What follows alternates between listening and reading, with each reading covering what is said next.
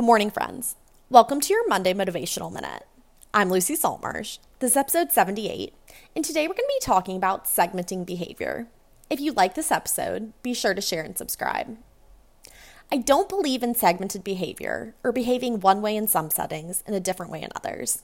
Instead, I believe when you are operating from a place of confidence, due to competence, with a desire for excellence, who you are shines through and through. Incongruence, to me, looks like showing up earlier on time in your professional or work life, but consistently running late in your personal life. There's a quote that says, your energy introduces you before you even speak. So be the best person you are in every room you enter. Strive to set the example. Hold the standard of greatness. Here's what this looks like in action. You show up on time, prepared whether it's for a meeting with your boss or a road trip with friends.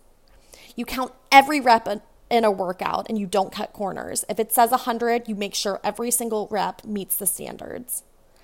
You admit when you're wrong and take responsibility. This applies both at home and with your team at work. If you want to lead people, you must be willing to be vulnerable and honest by admitting when you make a mistake. You actively seek feedback and listen to the opinions of others. You aren't married to your ideas. Instead, you are seeking out new information constantly. Here are my questions for you this week. What are areas of your life that you're currently segmenting? What's driving that behavior? What is one way you can strive to be more congruent and true to the best version of yourself this week? Have a fantastic week, and I'll see you again next Monday. If you like this episode, it would mean the world to me if you share it with a friend, family member, or colleague.